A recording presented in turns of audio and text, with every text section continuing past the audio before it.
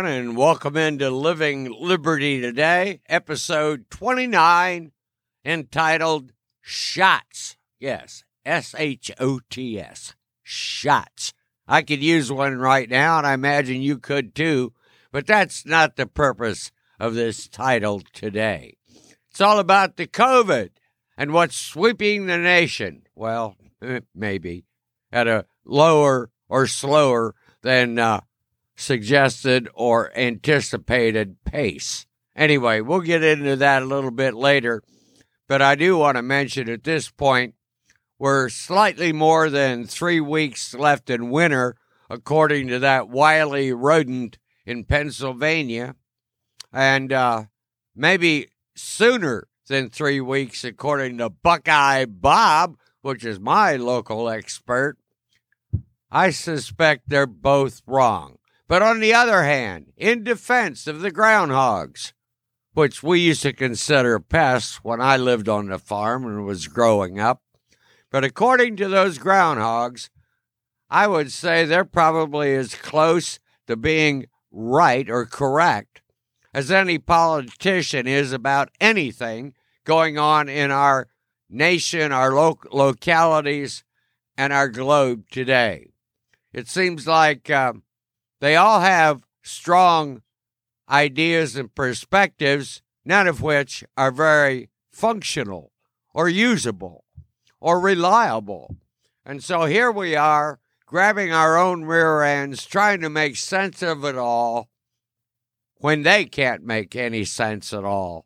So it provides us with quite a conundrum as we stagger forward, trying to determine where we go, you go, I go, from here going forward. You know, typically when you're trying to determine a course of action, you want to get all the information you can get, and then you want to look at it, analyze it, and determine which information is the more credible and which information can you rely on when you're moving forward. Well, I would argue, given a plethora of opinions and theories and novice ideas floating around out there, you're better off just going to your gut. Going to your gut natural instincts, getting down to your heart, boring down there, finding out what is best for you and the people you love. What is the most reasonable, and I put that in quotes, most reasonable course of action for you to go forward based upon your sense of the way things are going and what's best for you? Ignore where the trends are, ignore what the politicos and ignore what the experts say, because as I have detected, and you have too, I'm sure, over the course of your life, experts may be very effective and very knowledgeable in one tiny speck of knowledge, yet when they venture into fields far from theirs, their expertise diminishes dramatically. And so listening to experts, listening to politicians who aren't experts in anything except perhaps winning elections, can be faulty, faulty reasoning. Yes, you want to know what the politicians have in mind as they try to plan a strategy going forward and how that may impact you on a personal or economic or social level. So you want to get a clue of the directions they're going, just so you can react and protect yourselves and your families and the people you love from all the mayhem, chaos, and distortions they're going to be generating in the days going forward.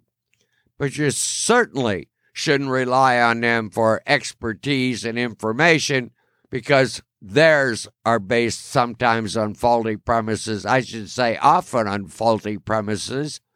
And very few of them have a ground rock basis or foundation of principle from which they make their decisions and their lofty pronouncements. So I would encourage you to sift through all the information out there and then let it go right down to your gut and your heart and determine what is best for you and those you love.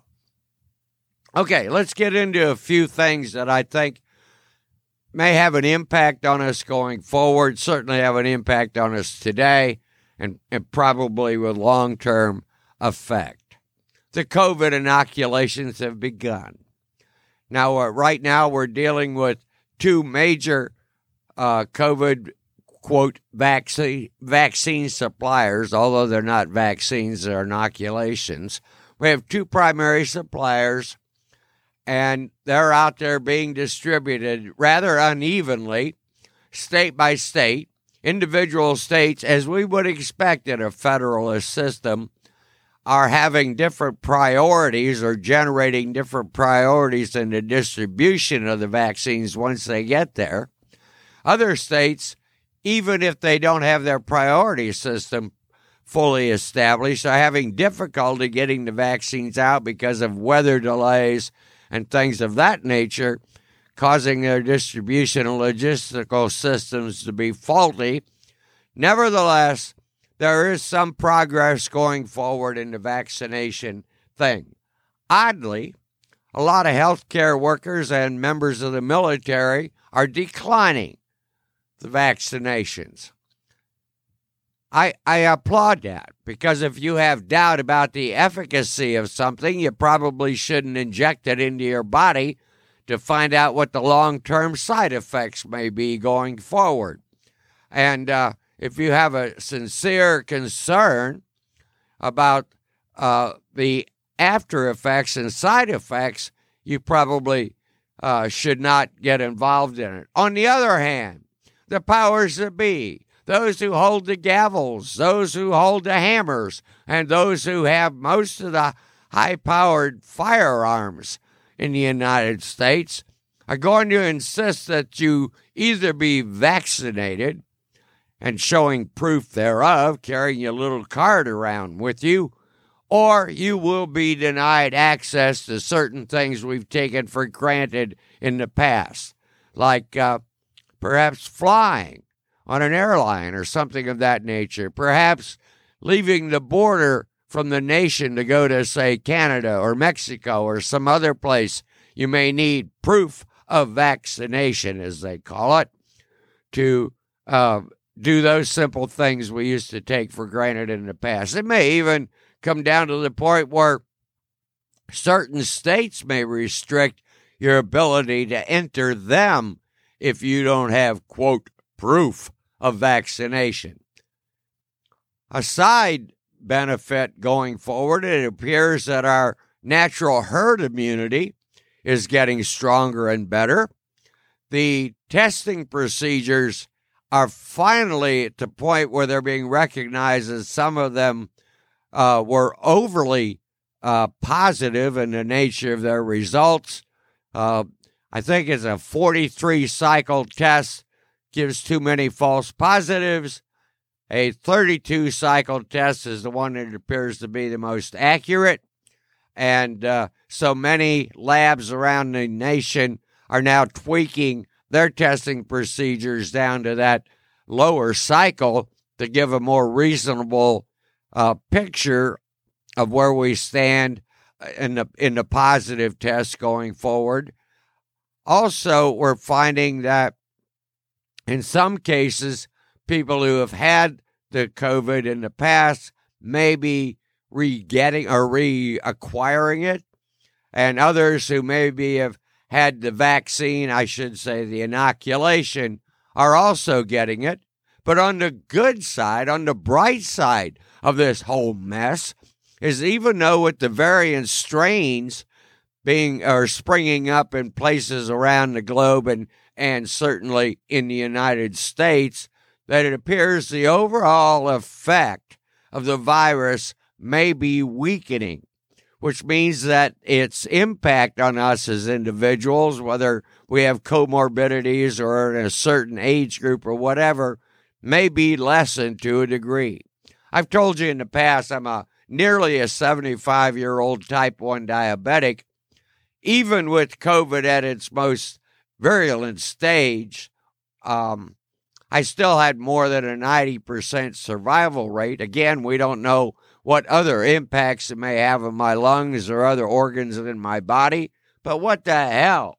I'm old. I don't care. Bring it on. Let's go forward and let's continue to live life. But it is a conundrum for you. Make your informed choice what's best for you and those you love. I would look at it in a local community context. Don't look at what's going on in Somalia or Uganda or Mexico or Colombia or Brazil or California. Look at what's going on around your community and then make a reasonable choice about whether or not you want to go forward with it. Also, given all the constraints you may face in the future if you don't get that glorious shot. Looking at cryptocurrency that we talked about last week, I find it interesting that a lot of brokerages and banks are now investing in crypto, and we know some huge corporate entities have plopped some money into crypto.